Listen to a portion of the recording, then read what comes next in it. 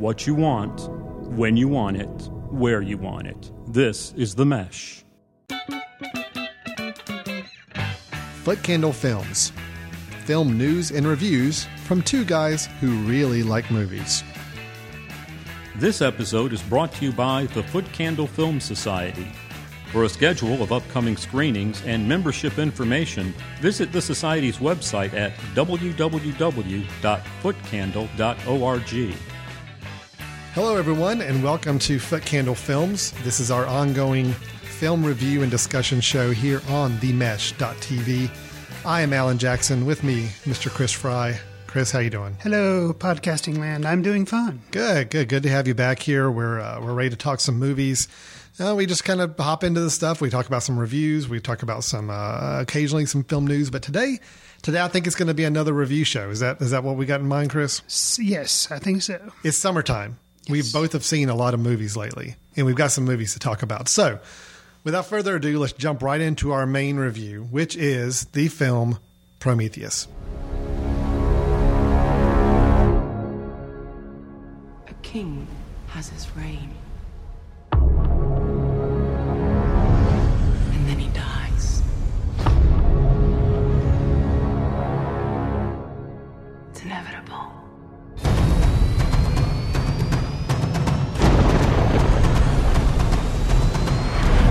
Prometheus has been. Chris, you're a big fan of the Alien franchise, or at least the first two films. Am I correct in saying that? Yeah, definitely. I think you and I have talked about this in the past. We both admire the first Aliens film and the second one, the first one being the Ridley Scott original. A little more on the horror side with the sci-fi element built in. Then you've got the Aliens, the sequel, which was James Cameron's, one of his earlier films, not his first film. I think he did the Terminator film first, but an earlier film that really put his name on the map. And that one, some elements of horror, but really became more of an action thriller movie than anything. Right.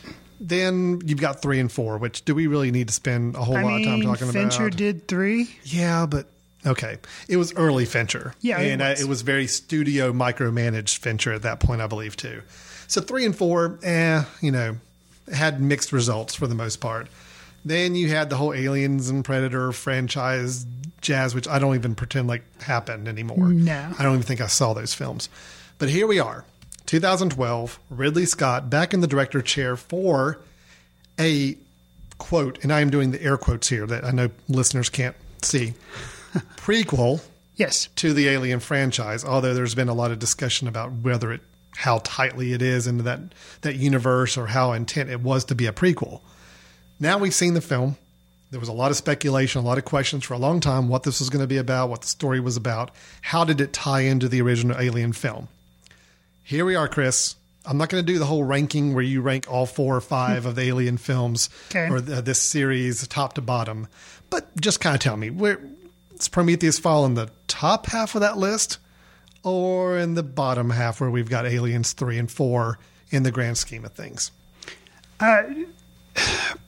I was very surprised when I walked out of the theater after watching Prometheus. Reason being is it was not what I expected. Okay. But yet it exceeded my expectations. Exceeded your expectations. Right. Because I was kind of worried that it was going to be a disaster.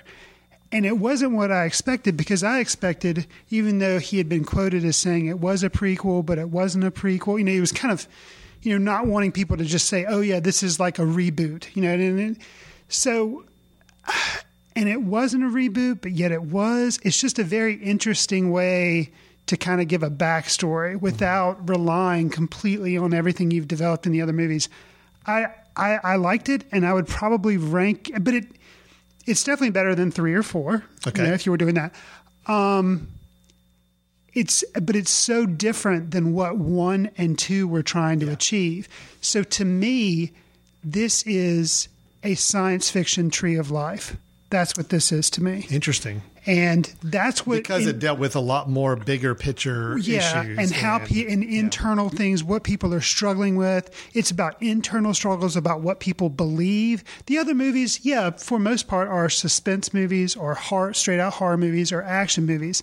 This movie is not interested in being a horror movie, I don't think. Well, this movie is not interested in being an action movie, I don't think. Some people might think it's kind of boring, actually, in the first 30 or 40 minutes. It's not an action movie, no. And what I think it's going for, it has elements of those things, but it's really trying to make you think. Yes. And I felt very comforted when one of the first credits I saw come up on screen was Damon Lindelof, who'd written Lost. Yes. And I saw that and I was like, whoa. And I didn't know that going in. And I saw his name pop up and I'm like, wow, that's interesting. And when the movie finished, I was like, yes, I think I can tell that he had something to do with the script, just some of the ways things are thought about but not clearly answered. And I think if people, fanboys, for example, if they go into Prometheus wanting all their questions to be answered about how the aliens did this and all this, you're not going to get that. That's not what he's interested in. Yeah. Just like with Lost, I don't think like there were a lot of hard answers in there. There were some, but they're interested more in what does it mean to you? How do you feel about it? It seemed to be more of the interest in the mythology and what things mean as opposed to how they actually happened. Although I will say there was actually more tie-in with the original Alien movie than I expected there to be. Me too, because he had distanced himself so much from saying I really thought it was going to be so distantly removed that you would almost have to like really think hard about where the connection points would be. Mm-hmm. But then in the final closing couple minutes, you know the scene I'm talking about. Yes. I'm not going to spoil it, but the last scene you see, the very last pretty scene much nails it in. Like, okay, this is how the connection is to the Alien movie. There's still some question marks. How do we get from that point at the end of Prometheus to the beginning of the original Alien film? But it's a lot cleaner and a lot more out there for us to understand than I expected going in. I thought it was going to be much, much more obtuse with regards to the Alien franchise than it was. Right. So you liked it? I did. I liked it a lot, and I can't wait. And, another mark I've said on here before is I can tell if I really liked a movie because I immediately want to turn around and watch it again. Yep. I watched this movie at a midnight screening, and I would have liked to go ahead and watch it again. Well, let me ask you another question on the same line. It does end in a way that it could be the only Prometheus film, and it would have had a closure, but they obviously have set up a very, very open door for a sequel. Would you see a sequel if it was Ridley Scott directing it? I mean, well, of course you'd see it. Would you be excited about seeing it? I would be just as leery as I was of this one, because I was like, why are you doing that? And actually, I'll go ahead and say, I said this is kind of like a science fiction tree of life. We had talked about Midnight in Paris, and I thought Woody Allen should stop. Yeah.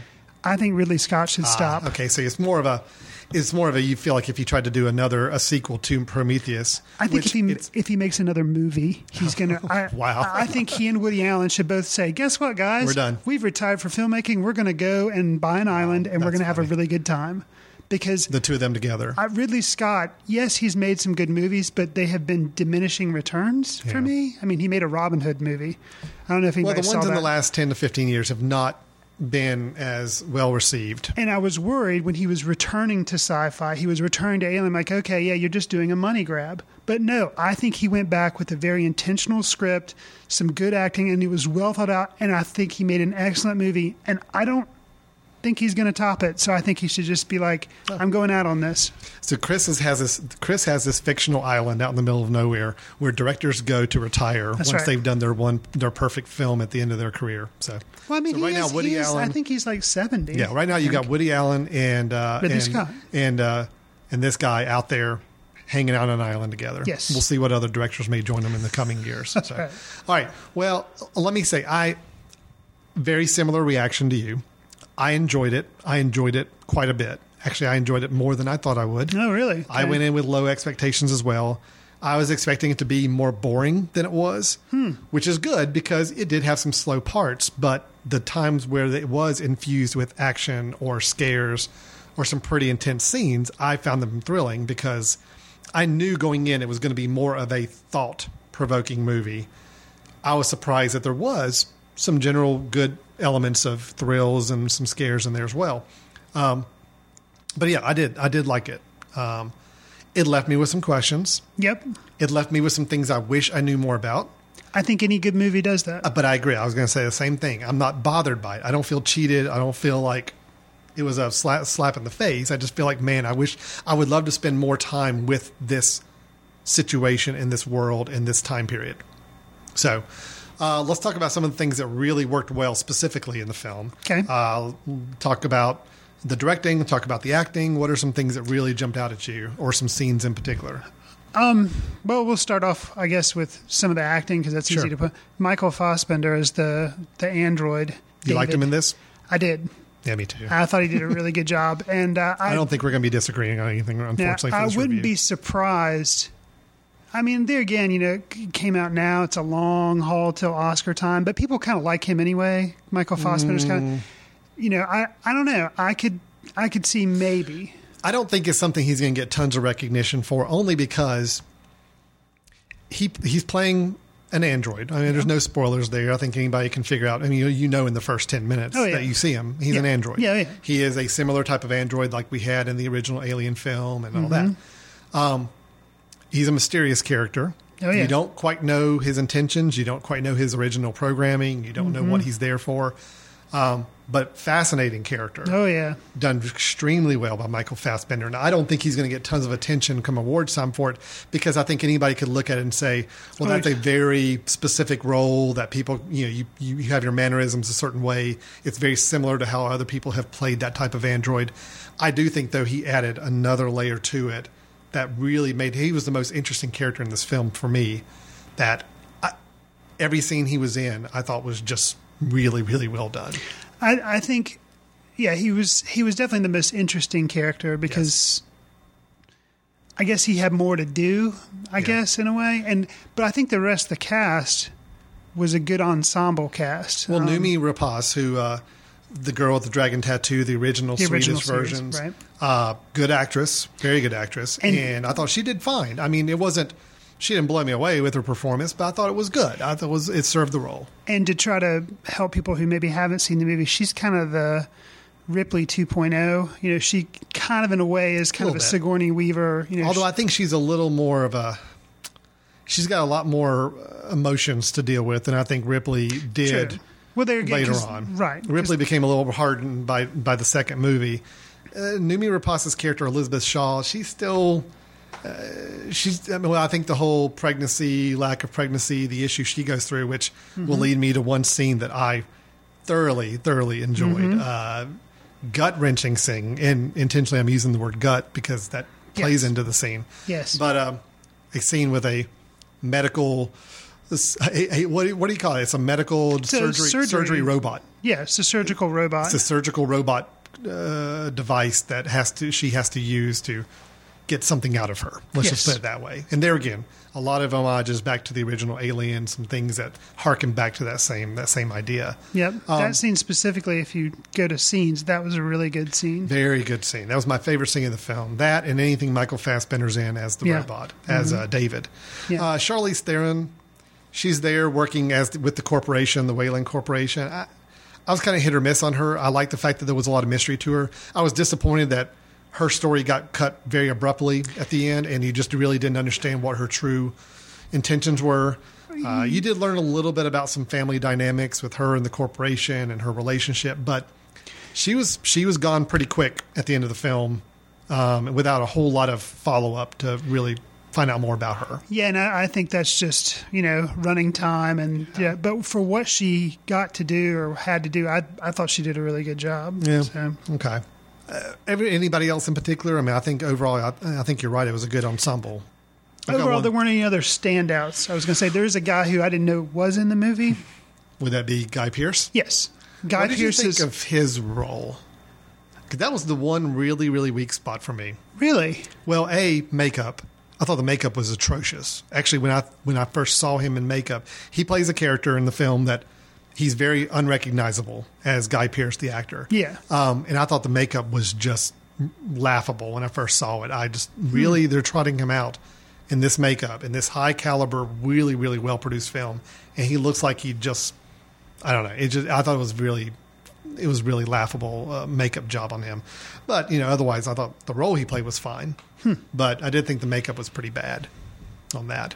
Is there anything else about the film stand out or good or bad? That stand out. There are just so many scenes, and I really liked it a lot. I will say, I guess maybe it would be easier to come down on something that I didn't like. Because overall, I really liked the movie. There's one scene. Probably it's in the third act or getting close to the close of the movie, but basically a character has been infected. Yes. Or he's sick, and it's a out and out horror aspect. He comes back and confronts members of the Prometheus crew. That's the name of the ship as well. And he comes back, and it's basically just an excuse for them to have a fight. Yes. And it does, to me, it was just an excuse to have a typical horror movie cliche of coming back and fighting other people. You're talking about like at the loading dock type of area.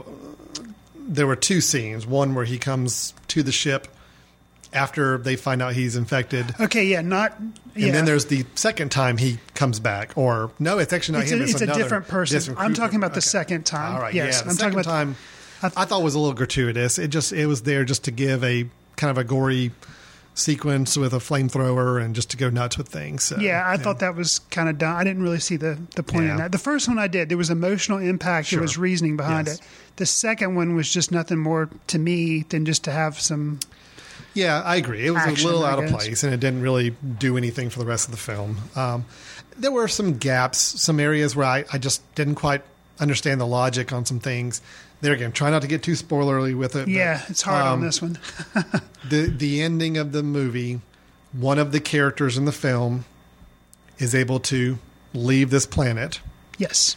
on a ship, which my understanding is that ship would be identical to the other ship that all the action was taking place. Yes. And if that's the case, that ship would also be loaded with the same supplies that the first ship would. Yeah. Couple questions there. I'm being very vague. If Yeah. you've seen the film, you know Could what I'm be, talking about. could be, could Maybe be. offline at some point we'll go into more detail. Just a few things that just didn't quite make as much sense, but I also feel like there weren't enough of them to detract my enjoyment of the film. And maybe there's some things that actually would be better settled and answered in a follow-up film. I don't know. And you had kind of asked, would I see the second film? And I probably would, but I would be just as worried because knowing what the seeming setup is for that follow-up film with the ship leaving, Yes.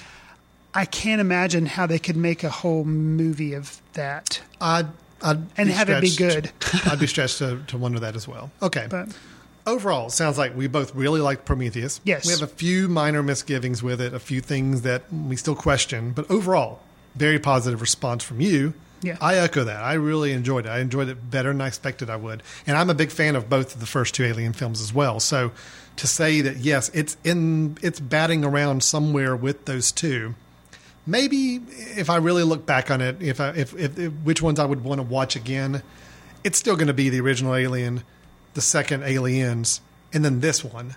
But to be up in that category, it's pretty good. Yeah. I'm okay with that. It's up in that top half of the Alien films as opposed to being down in the bottom half. well, and I think the shame of it is, to me, this is a science fiction movie like 2001 or something. Like 2001 didn't have horror elements in it. This did, but like it's a movie that's trying to do more than just have an action movie. And I wish more science fiction movies like this were made, and they're just not. They're either focused sheerly on the action aspect, or and it's just a shame that more of them like this. And that's probably a reason why I enjoyed it and it was surprised as much, because we just, like you said, we don't get that many good, highbrow, intelligent science fiction films anymore. Right. So, good. So Prometheus, it's probably still playing in theaters as you're listening to this. I mean, it's making a pretty decent run right now. Both positive reception from us. So we definitely encourage you, if you're a fan at all of good science fiction, of any of the previous Alien films, you definitely need to go check this out. So let's take a quick break. When we come back, Chris and I go rapid fire with some reviews of films we have seen in the recent weeks. A lot of new films, a lot of things that we want to let you know about. And then we'll cap it off with a recommendation film that you may want to check out in the near future. But stay tuned. We'll be right back. We'll get back to your show in a moment. Just a reminder, you're listening to The Mesh, an online media network of shows and programs ranging from business to arts, sports to entertainment, music to community. All programs are available on the website as well as through iTunes and YouTube. Find out more at themesh.tv and give us feedback on what you like. And now, as promised, back to your show. Hello and welcome back to Foot Candle Films. The first half of the episode, we did our major review of the film Prometheus. Now it's time to go into more of our shotgun approach on reviews, where we both have seen some films recently. I think we're both going to talk about two films that we have seen in the recent weeks. So, and just give us a little bit of an insight on what we thought of the film and some advice to you, the movie-going public, if you're interested in going out to the multiplex, or going to wait for these movies to come out on Netflix or DVD in the coming months. So, Chris, I'll start first, if it's okay with you. Yeah. We had a Foot Candle film screening recently, which, Foot Candle Films, which the show is named after, is a film society here in North Carolina where we view a little more alternative, independent films, lesser-known films on a monthly basis. We had our screening just a couple weeks ago. The film we watched during the month of June was The Kid with a Bike, which is a 2011 French/Belgium film. Okay. It's Belgium because, the filmmakers are Belgian by descent, I believe, but yet the whole film was in French. Gotcha. So it's got that whole French-Belgium / feel to it. Okay. The Dardenne brothers. I don't know how familiar you are with any of their work. Heard the name, but that's it. Jean-Pierre and Luc Dardenne have been making films for, I believe, close to 30 years. I tried to look back through their history. Very rich history of French cinema. And normally more dramatic films, more human interest, generally films about people dealing with very, very difficult situations. Okay. So this was my film of theirs to see, the first one I've seen of theirs as well. And it definitely fit the same mold. What we have is a story about a young boy that his name is Cyril. And you come to find out that Cyril has been basically abandoned by his father. We don't know what happened to his mother. It's never really talked about. But his father has abandoned him. He is living in a kind of an orphanage type home or kind of an academy where they keep up with kids, wayward kids that are not in a solid family situation. Gotcha. And this is a boy who is bound and determined that his father has not forgotten him. His father's not abandoned him. He's going to find his father. He's going to reconnect with his father. And the whole thing, the title, The Kid with a Bike, has to do with a bike. This boy's connection with his bike is almost his one main link back to his father. Supposedly the bike was something his father bought him years ago, but then it's something that his father also recently sold to get money. Okay. So now the boy is trying to reconnect with his bike, which is also in a way reconnecting with his father, and then also to find his father. Enter a woman named Samantha who gets to know the kid through some different situations, starts to take him in, starts to care for him. Really, the film is an exploration about this young boy dealing with some very, very tough situations, very awkward situations that you would never want any kid to go through. Abandonment by his parents.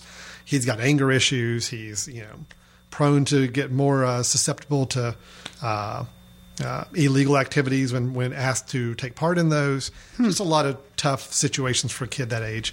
And then a relationship with a woman that has no birth relation to him whatsoever, but yet she has interjected herself into his life and the dynamics between the two. I think a very good film. Okay. It can be a little tough to watch it sometimes because you are looking at a young boy that's going through some very difficult situations and the actions he takes on others because of it. It can be a little tough to watch.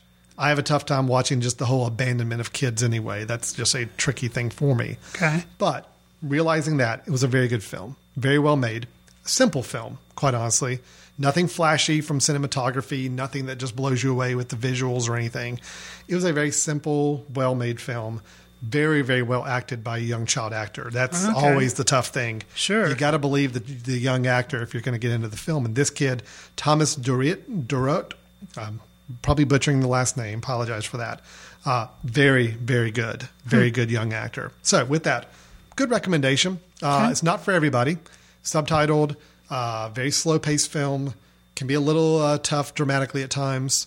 But I thought it was a well-made film. So having seen your first Dardenne brother film, will you see another? Sure. Okay. I am interested. I know this is also with them.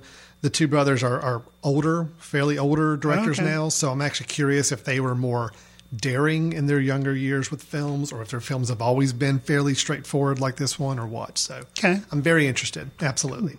So let me turn it over to you. What film do you have for us? Pixar's latest release, Brave. In accordance with our laws. The firstborn of each of the great leaders must prove their worth. Merida, stop! A lady enjoys elegant pursuits. I present my only son. He took out a whole armada single-handedly. With one arm, he was steering the ship. I want my freedom. But are you willing to pay the price your freedom will cost? Disney has made, of course, films with a lady as the focus. Yes, but this quite is a few, actually. Yeah, quite a few princesses. Mm-hmm. But this is Pixar's first film where they have a woman as the focus. Okay. And it's basically a Scottish princess who rebels against her parents and they want her to assume the role of a princess and look for a suitable suitor. And she's not really interested in that. So the film kind of works through how she's coming to terms with who she is and her relationships with her parents. Sure. So, yeah, Brave. I was really surprised at how ordinary and simple it was, and quite frankly, kind of boring. Really? Yeah. I mean, The shine is coming off the Pixar wheel a little bit. oh, more than a little bit. Yeah. Yeah. Because, this is wasn't their last film, Cars 2? Yes, and before that, we had Toy Story 3. Which I Now, liked. Toy Story 3, I liked. Cars 2, Ugh. I didn't even see. No, Cars 2 was bad. Because I heard it was bad and it looked derivative. Well, it was a very ordinary CGI cash grab film. And then we have Brave, which I'll talk more about Brave in a second. Following up Brave, what do we have? Monsters University, which Yeah. is Monsters, Inc. Part 2. Now, I'll give it that.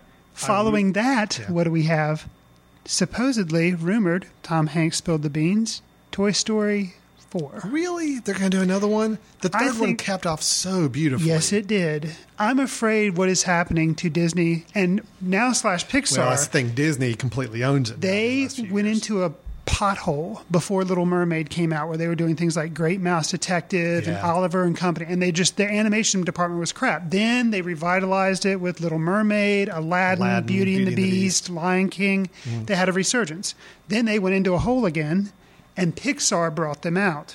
Pixar has had a really nice run of films, but starting with Cars 2, I think they're running out of gas. You think Disney might be forcing Pixar's creativity down a little bit? And going Now, down the yeah, I cash don't know. path, I or- don't know who to point the finger at, but I'm strongly concerned about Pixar's creativity. Wow. So let's, on Brave, basically, it's not a story you haven't seen before. And what I described about daughter struggling with who she is and struggling with against her parents, not that Disney movies, Pixar movies don't have similar themes, but usually they explore them in a new way or an interesting way, like Finding Nemo. Like, it was fish. Okay, Yeah, so right. instead of being people having this separation anxiety about their children growing up, it was fish. That was interesting. Brave, to me, was Mulan set in Scotland. Yeah. Okay, so Mulan was a Disney movie, but it just was not inventive. There's a part where there's a little bit of magic that comes into play, and I was really excited when that started because, you see this witch character, and I was like, oh, okay, this is really going to ramp up, and this is really going to get interesting. And the witch does a little bit of a thing, and then she's gone and never returns. Wow. And I was really surprised with how ordinary Brave was and just very kind of boring. Well, that's a real shame. And they had opportunities through the witch. The witch even has a little bit of a sidekick and a crow. And there was opportunities there too, and just didn't capitalize on it, huh? didn't capitalize. I was very disappointed. Plus, Well, I've heard some very mixed reviews. okay, And that's not common for a Pixar film. yeah, usually it's glowing. Yeah. Cars 2 was, most people I talked to, kids love it, but parents and adults are just, it wasn't really anything to it. Brave, I'm hearing very mixed reviews. And it does make me a little worried. It's back-to-back Pixar films that, Toy Story 3 was a very good film, but it also was a sequel to a very well-known franchise. Right. And it got a lot of people emotional because it kind of capped off a good trilogy. I think they were kind of playing on the heartstrings of everybody with that one. Sure. So now they've done their next two films. One's a knockoff sequel, and the other one sounds like not the most original thing in the world. It's that's a shame. And it's a little worrisome. And one of the things too that really grated on me was that one of the character voices was Billy Connolly. Yeah. Who has that, the accent. And I just thought it was, granted, I guess he has I don't know if he's Scottish by birth. I know it's at least English Scottish. It's, over in Europe's realm. But his accent just seemed really over the top, really annoying and grating. And he plays the father. Yeah, in the previews I've seen, it just seemed like it was more of a caricature of a lot of characters. Yeah. All right. Well, so that kind of. Now I will say that's tough. As far as like the look of the film and the animation and everything, that was all fine. Okay. Yeah. That was all fine, and the voice acting, whatever, outside of Billy Connolly to me wasn't annoying. So really it comes down to the script and I guess the story. That's where it kind of fell apart. But Pixar makes good looking movies. Sure. Probably Cars 2 looked good. Oh no, it did. It was beautiful. But it's just the story was really, really weak, and it was all played for laughs, and you just make as many toys as possible from it. So okay, well that's a shame to hear. Well, I'm afraid our positive reviews are not going to pick up steam with my next one. Abraham Lincoln Vampire Hunter. And I heard, as it were, the noise of thunder. And I looked, and behold, was death. Saying, come and see.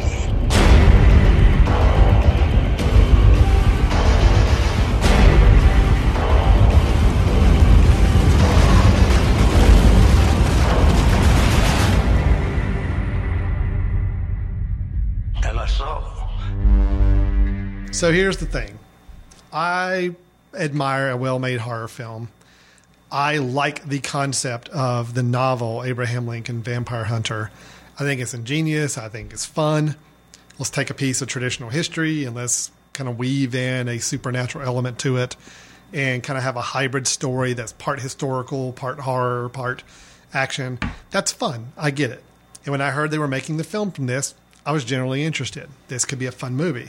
Tim Burton, executive producer. Okay, that's pretty interesting. The director, Tamar, oh boy. Yeah, it's a Russian name. Did the Daylight and the vampire films? Yes, the Night. It was like a trilogy. Nightfall trilogy, right. or whatever those were called. I forget. I'm bad with those names. So overall, and he did Wanted, which I never saw, but some people he also did 9, didn't he? Yes, I believe he did. Stop-motion thingy. Yes. So some good director and executive producer credits to it. I'm like, okay, this could actually be good. If it's a gothic horror set in a historical perspective and they blend the two really well. Yep. Right. Yeah. Well, this movie, I thought this movie was just a mess. It was not fun. Really? No. I thought it was so many issues with it. The lead actor, Benjamin Walker, playing Abraham Lincoln, just not a very good actor in general. Okay. Which really hurt the overall film. Yeah.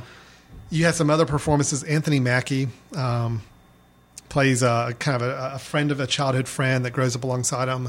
Not a good actor either, and just did not really pull any weight. Anthony Mackie, not a good actor. No. Well, not in this movie anyway. Okay. The only acting job I thought that really, really worked was the main bad vampire guy, Rufus Sewell. Who, really, really good. I thought he played the part. I mean, he played the notoriously bad vampire, leader of the bad vampire group. Okay. The action was over stylized. A lot of slow motion, a lot of weird, strangely lit shots, and just things that didn't look natural. The weaving into American history, I thought, was very poorly done, and it really didn't even catch in until the last 30 minutes of the film. Really? The rest of the film, the first hour and a half, it could have been any guy as a vampire hunter. There was nothing really distinguishing about him being Abraham Lincoln. Okay. It was the last half hour. You kind of felt like they were trying to cram all this Civil War, Emancipation Proclamation stuff into it, and it just didn't work. It was a mess. So many skips of logic that just didn't make sense with regards to the vampires and the rules. And didn't make sense in a way that took you out of a movie instead of something that you could have ignored and thought was fun. No, it got to the point where about halfway through the film, it turned into more of a Mystery Science Theater 3000 type of thing. Wow. Where you were looking for what else was going to go wrong with this film and didn't make sense. It was cliched. It was over the top. It was... you just knew it was telegraphed so far in advance what was going to happen. There were a couple of interesting visual moments that I thought about afterwards. I liked. a scene with an entire train bridge on fire towards the end where a big climactic scene was happening. It was pretty well done as far as the visual side of things. But really, man, what a mess, what a disappointment. Not a fun film. Well, that was one that I was curious about. So now it sounds like I could just wait. Yeah, no, it was not. It was not what it could have been given the source material, I think, and the style of it. So disappointing there. All right, and your last movie, are we going to continue with the disappointments or not? Actually, I won't say it. No, I guess it's not a straight out disappointment. Okay. A disappointment with the ending. Okay, and the film is? The film is The Cabin in the Woods. Doesn't even show up on the GPS. Is unworthy of global positioning. That's the whole point. Get off the grid, right?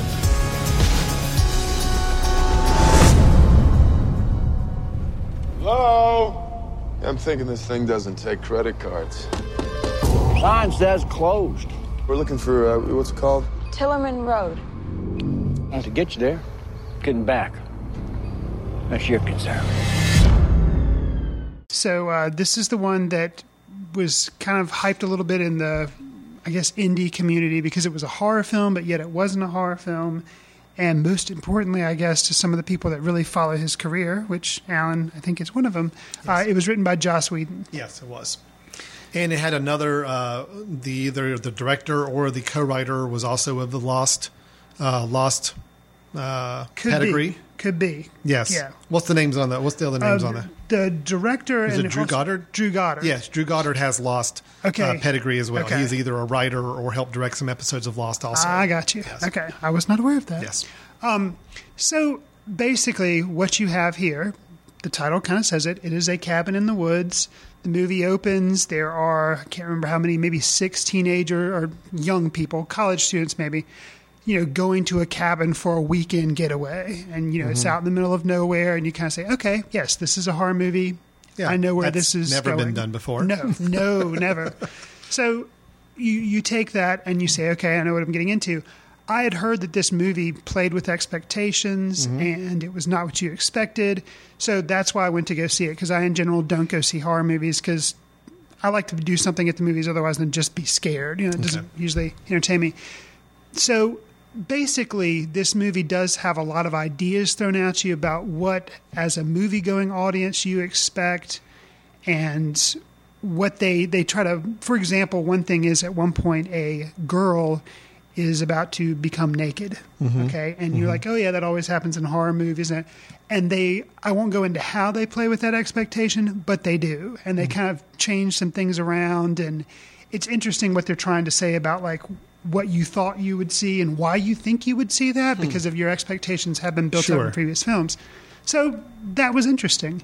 The movie was a lot funnier than I thought it would be. And I think for the most part, I'm not talking about being unintentionally funny, but like a lot of the jokes worked when I didn't think they would. It kind of had a Scream atmosphere to it a little bit. You know how that was, it was a horror movie, but yet it had a lot of funny things. At least the first one did. And it sounds like a little of the meta side of things too, where it's like commenting on the fact of being in a horror film. Right. Yeah.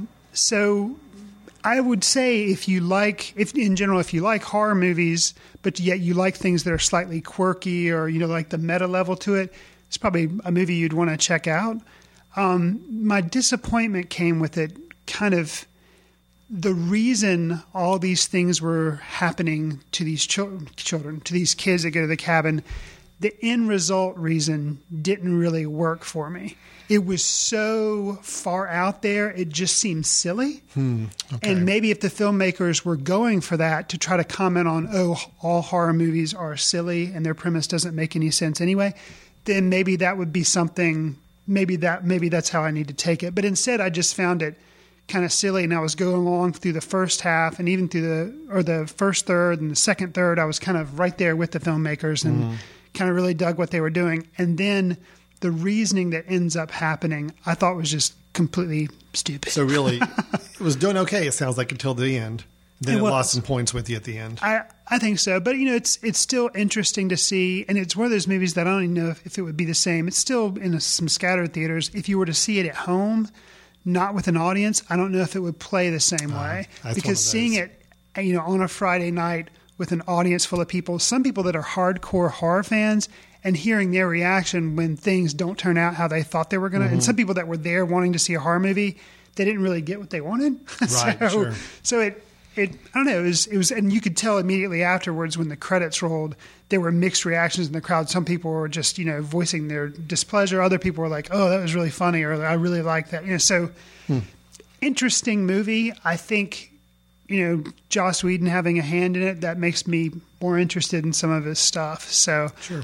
Not a glowing review, but I think, for fans of film and stuff, it's definitely worth checking out. Not your average movie. Well, it is interesting. Drew Goddard, that we mentioned, the director, he wrote it as well, along with Joss Whedon, but this is his first directing job. Oh, okay. He's normally been a producer and a writer. He wrote for the Alias TV show, which I was a big fan of. He wrote for Lost, and he did help write the film Cloverfield, which I was not a big fan of. Right. But, anyway, so some interesting history there, but that was his first film directing, so neat. Sounds like it was a good start for him, at least. So I would think so. Yeah. So recapping these 4 films, sounds like we're saying The Kid with the Bike, I say a good film, but just know what you're getting into. It's a French film. It's very slow, deliberate, heavy on the dramatic side, but I thought it was a good film. Brave, you said a disappointment. A little more too ordinary for a Pixar film is what I hear from you there. Right. Abraham Lincoln Vampire Hunter, not a big fan. I thought that was it was just a sloppy movie trying to capitalize on the popularity of a book that had a lot more going for it and could have been done so much better. And then we're saying The Cabin in the Woods. You say good film, not spectacular, but a good entry into the meta horror commenting on the state of the horror film today genre. It's a good way to put it. All right, good great. job. We summed it up. Hey, thank you. I was actually paying attention, so there you that's go. good. That's good. Great. Well, that's some films that all 4 of those are ones that either are still in the theaters or should be exiting theaters soon, so they'll be available for rental or online streaming, hopefully in the next little bit. So if you saw any of these films, whether it's Prometheus or the 4 we just talked about, and you've got any thoughts, agreements, disagreements on what we said, drop us a line. Let us know. info@themesh.tv. You can drop us an email. You can go to the website, also fill out the little form to contact us. Just let us know what you thought. We'd love to hear from you and love to read maybe some of your comments in future episodes as well.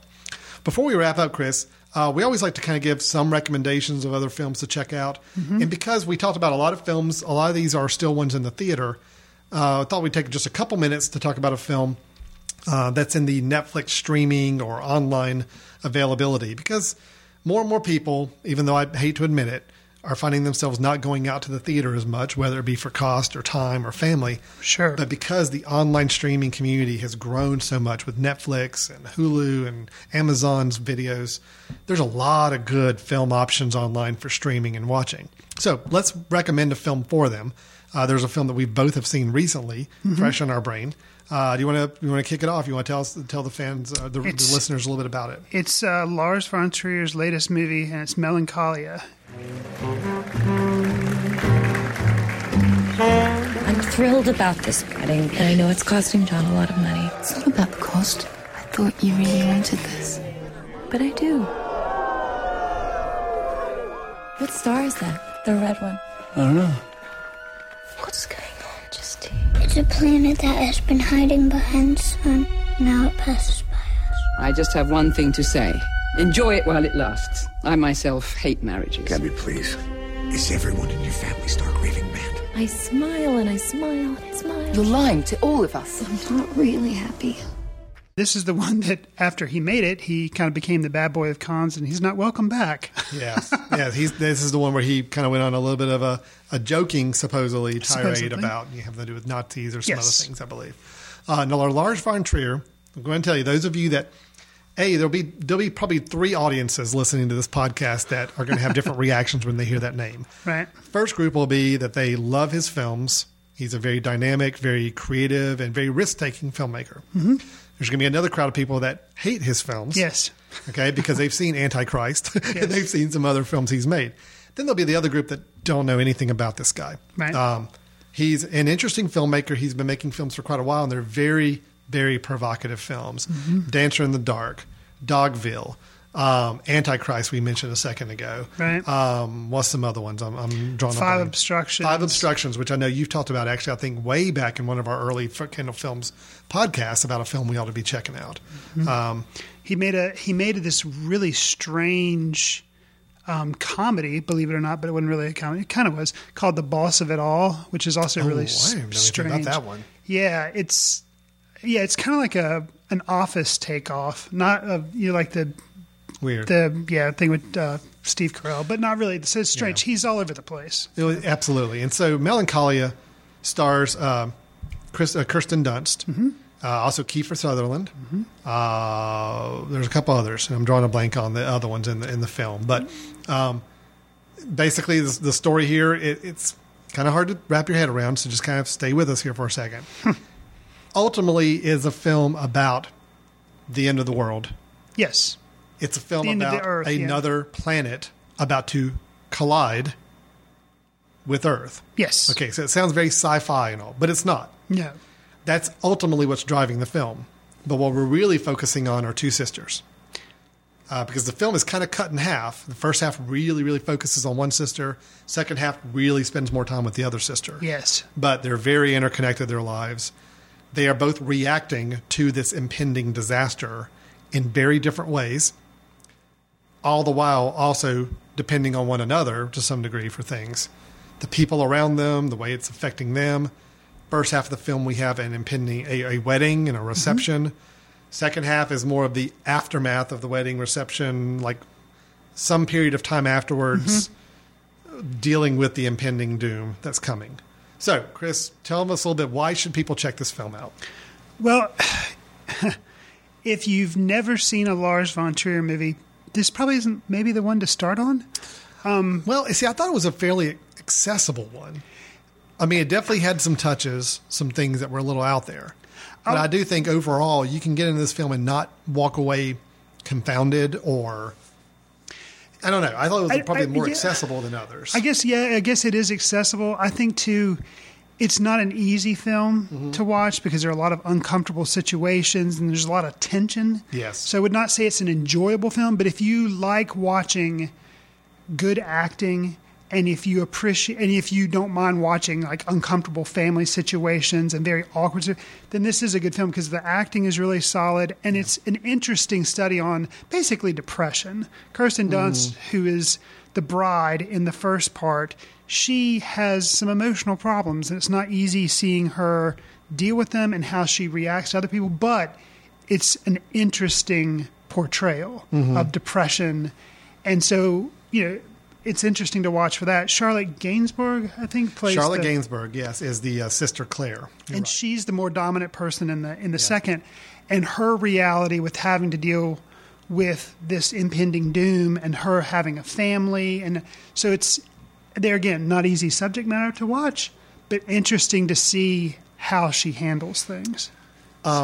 I will say as a couple of standouts, some reasons why we're recommending this film. I mean, it's not for everybody. We'll just go ahead and say that. I mean, you got to kind of be ready to go in for a very interesting experience with it.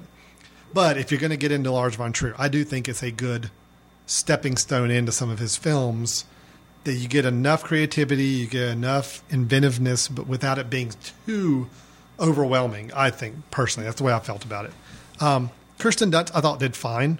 I think Charlotte Gainsbourg is a much, much better actress, and she really shows her chops later in the film. Yeah. A couple of people point out Charlotte Rampling plays the mom. Oh, man. Wow. Yeah. Let's just say that this movie probably has the most uncomfortable, awkward wedding reception I've ever seen put on film.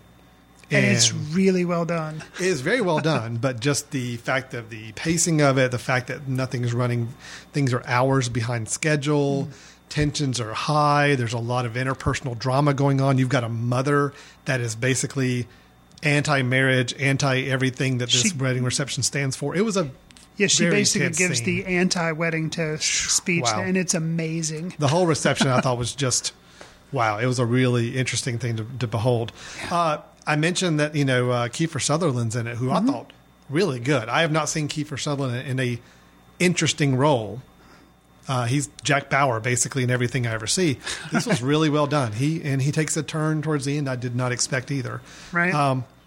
Overall, I thought it was a good film. I will say the main reason I'm going to recommend this film, the number one reason, is the opening 10 minutes.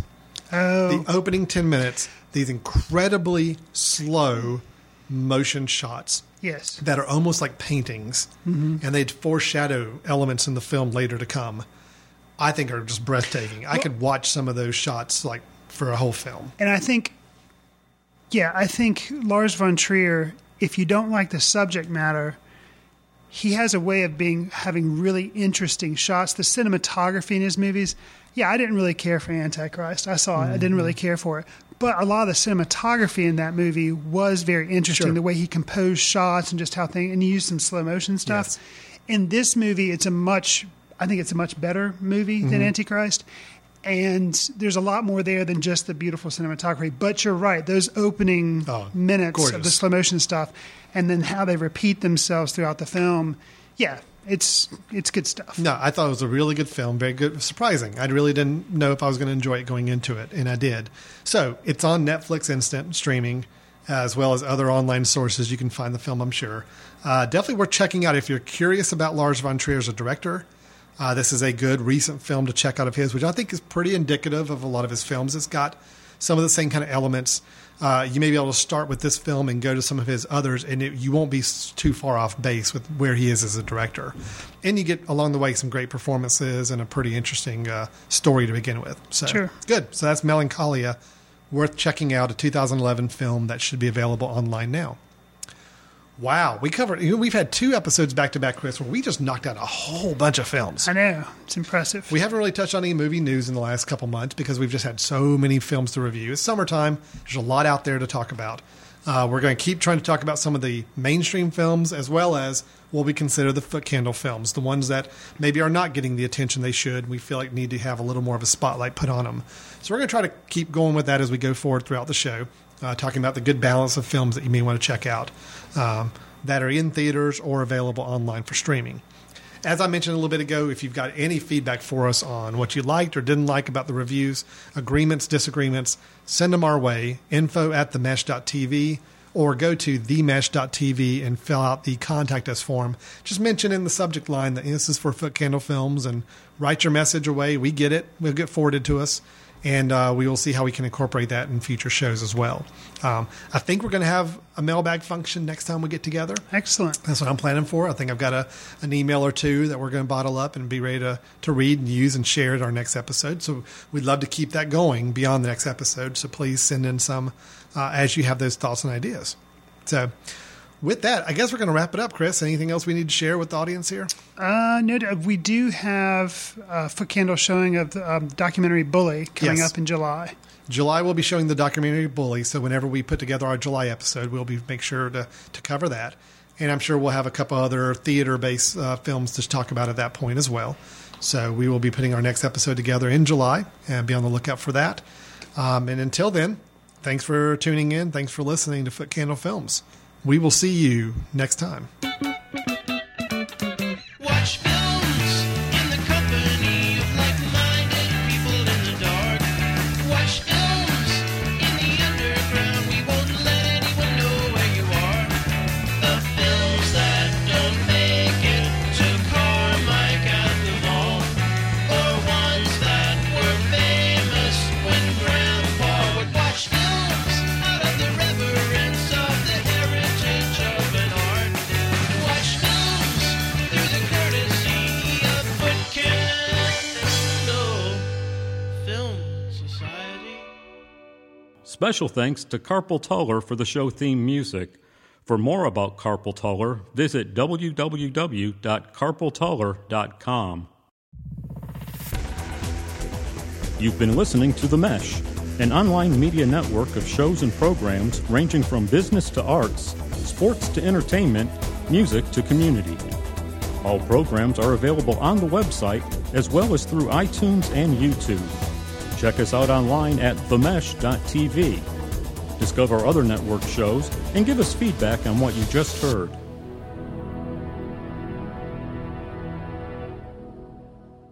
So maybe we don't do news this time either. Because I've got movies I can talk about that I've seen. Well, let's just talk about movies.